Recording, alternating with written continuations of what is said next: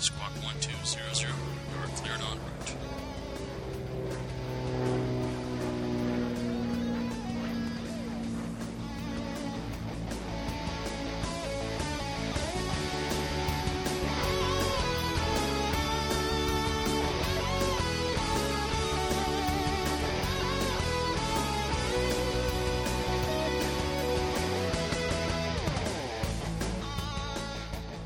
Hello, everyone, and welcome to a special episode of Cleared en Route, the Canadian Aviation and Space Exploration podcast. We're deviating a little bit from our regular recording schedule to let you know about a situation taking place right now at the Canadian Air and Space Museum. My name is Danny Vicar, and joining me today is my co-host, Chris Johnson. Hey, Chris.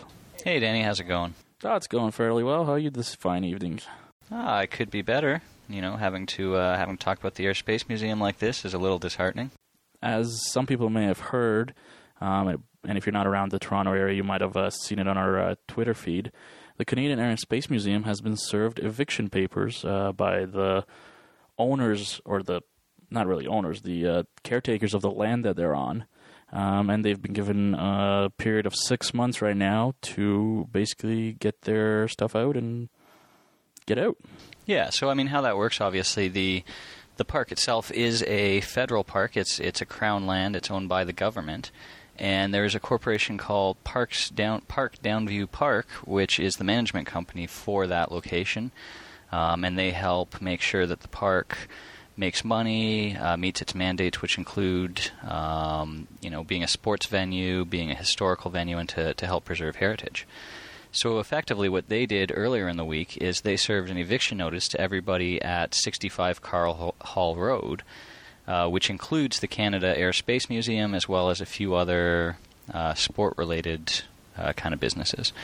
And in the place, what they'd like to do is knock down 65 Carl Hall Road and put in a ice rink instead, a 4-pad recreational ice rink.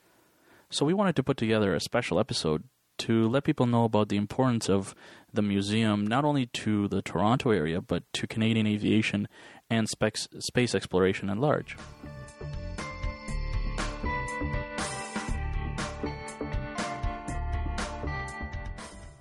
The history of the Downsview Airport dates back to the late 1920s when de Havilland Canada, which was a subsidiary of de Havilland in the UK, opened up a factory in Downsview. Having the factory there where they built and manufactured their aircraft, they obviously needed an airstrip, so they opened up the Downsview Airfield. That was in 1929. At the time, and through the 1930s, they mostly built Tiger Moths and Fox Moths, British-designed aircraft, and it wasn't until later that they started designing Canadian aircraft. But even prior to the war, the de Havilland Aircraft Factory was busy building a total of 1,700 Tiger Moths, the DH-82. These were primarily used as RAF trainers until the Chipmunk actually replaced them in 1952. So a very, very important aircraft factory in terms of creating aircraft for pilots to train on, for a lot of our war fighters to have learned on during the World War II era. Also during the World War II era, the early and mid-40s, the very famous de Havilland Mosquito was manufactured at this factory. This, of course, was one of the fastest bombers of World War II, made entirely of plywood and other wooden structures in order to save on metal, which was a very valuable commodity during the war.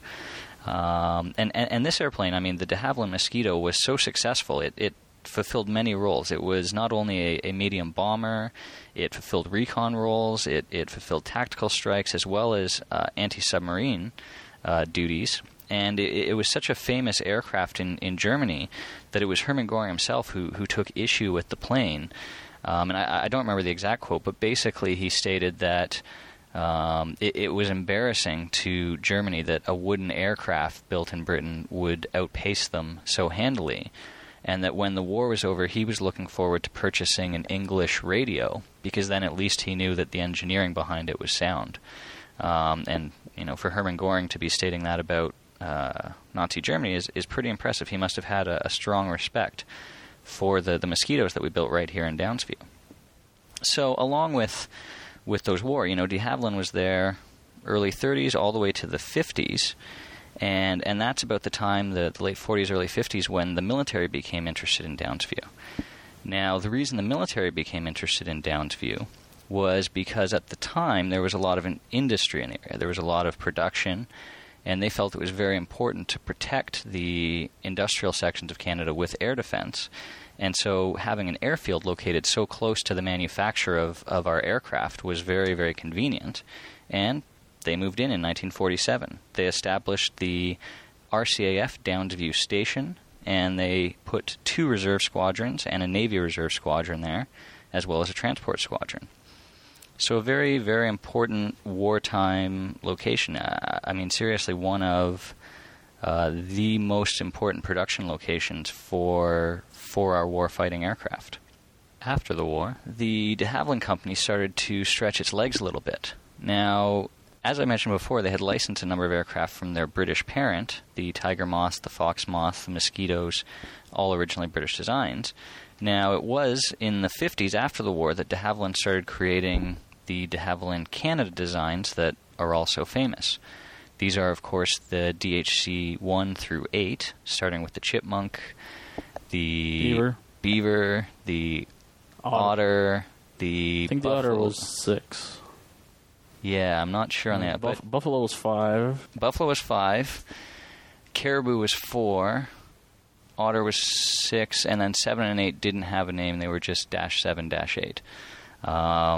But anyways, besides me and Danny's inability to remember the exact name of all of these aircraft, these were the Canadian-designed aircraft, and the Chipmunk became a very important trainer both here and in Britain. So very literally, some of the most important and most well-recognized aircraft in Canada came from 65 Carl Hall Road. This was the factory where these designs were produced and built. And to the extent of how prolific were these designs, if you look at the Q400, the Bombardier model that flies out of Billy Bishop Airport here in Toronto, well, that's just a Dash 8 that's been upgraded a little bit. These were immensely successful designs.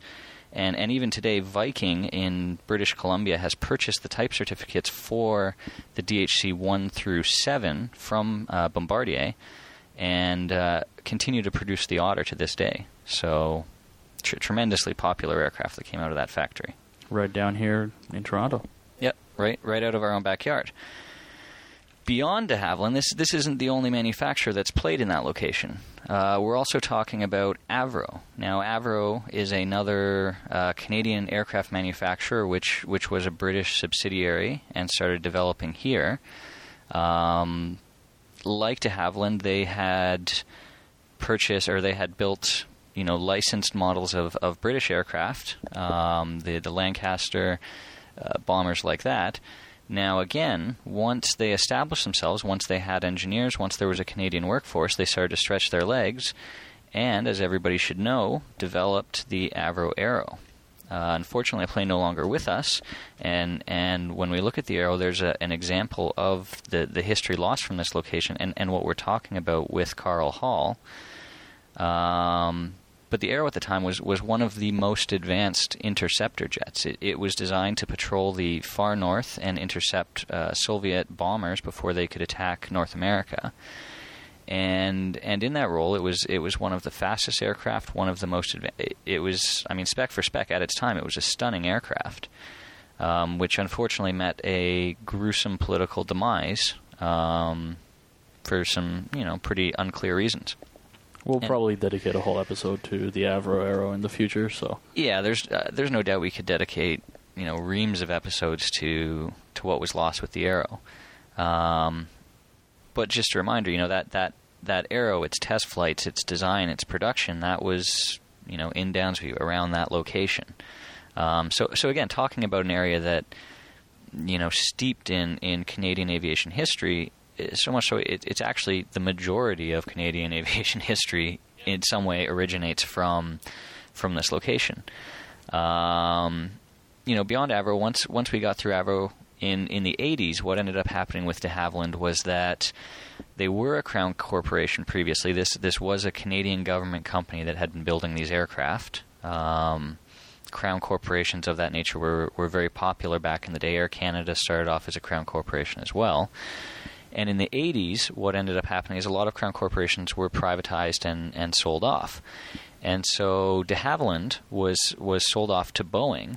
There was a little bit of controversy at the time because they had stated as part of the deal that none of the de Havilland types would be discontinued, and specifically the DHC-7.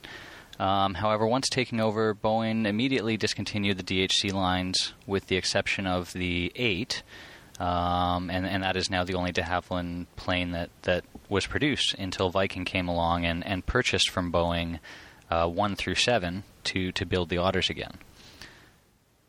Now, after a while, what ended up happening was Bombardier came into town and approached Boeing and offered to purchase the Downsview, the installation from them, as well as all of the type ratings for the aircraft that Boeing owned. And so Boeing sold, and that is how Bombardier became the owners of the Dash 8 typeset, and then they sold the remaining ones to Viking. So of all the planes that have been manufactured and designed in Canada, a strong number of them, a serious majority of them, have been produced there. And even to this day, the Q400 produced by Bombardier is produced on a factory at the Downsview Airport. And the original Downsview Airport remains open as a private airport that Bombardier uses for test flights and design. It's their own private airport. So to this very day, we're not just talking about a historical location of aircraft manufacture and design. We're talking about still the center of aircraft manufacture and design for one of Canada's biggest exported airplanes, the Q400.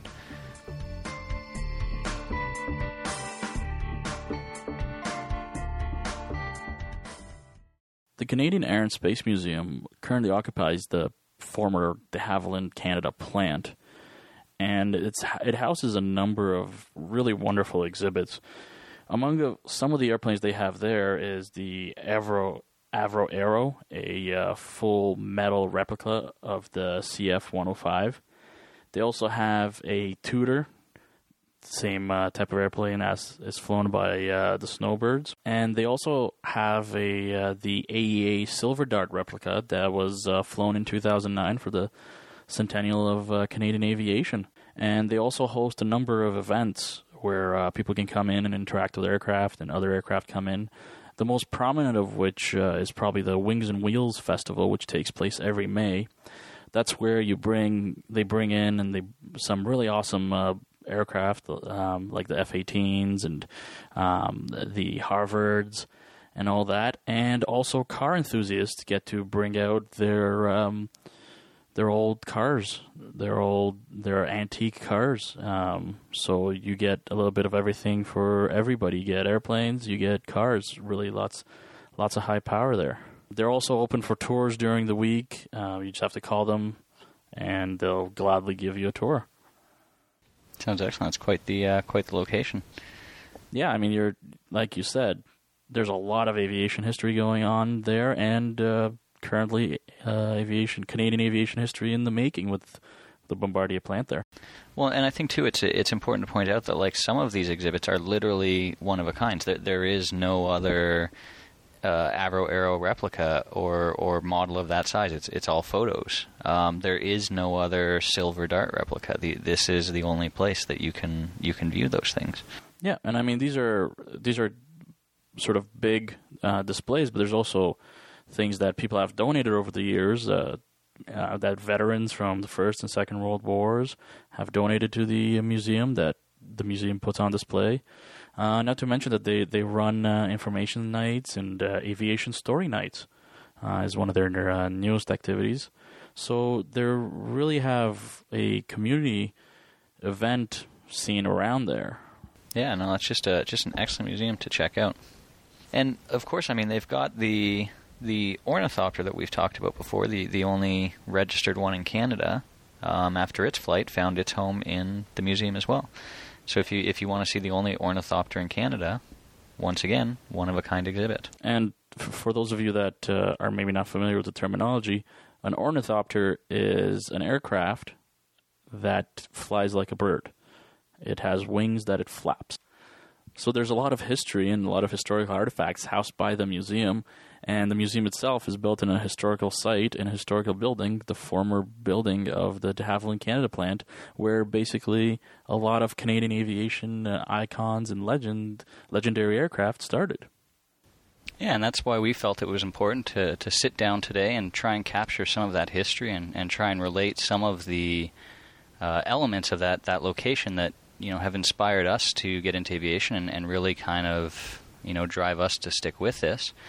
Now, if you do want to help, there are things you can do other than just listening to us talk about it. The museum website has plenty of information around. We'll give you that address in just a second here. But they are basically keeping the community up to date as things happen. So you want to know the latest in their arrangement with the park. You want to know what they are doing in terms of saving their museum. Hit their website. We'll have that here for you in a second. Now, the other thing you can do, and they are requesting, is to write your MP. This is a federal park, and ultimately the company responsible for managing it does have to report to the federal government. And there is a Minister of Public Works and Government Services, I believe is the title, who is responsible for this park and its operating plan. So one of the things that you can do as a member of the aviation community is to write a letter to your MP to let them know that you support the museum and that this heritage and the preservation of this heritage is an important issue to you, so that as the federal government reviews this, if they do review it, hopefully they understand the importance of it to the community. So to get more information and to stay up to date with the latest developments, you can check out the museum website at www.casmuseum.org. That's Charlie Alpha Sierra Museum.org. And they have a page there with the latest information and developments. We will also be putting up a page on our website at clearedonroute.com. That's www.clearedonroute.com. There will be a page there with instructions on how you can help the museum and where to get the latest information. And you can always follow us on Twitter at clearedonroute. And if you have any other questions, comments, concerns, feel free to not only send them to your MP, but if you've got questions, send them to us, and we'll try to shed some light on that. Now, one important thing as well is if you are going to send a letter to the government, please check in with the Airspace Museum website. They have asked to have copies of those correspondence so that they can also be part of this conversation and help save their museum. So again, thank you for listening to Cleared en Route in this special episode about the Canadian Airspace Museum. We're going to be back again on Wednesday with our regular scheduled episode 4, so tune in for that one as well. And thank you for listening.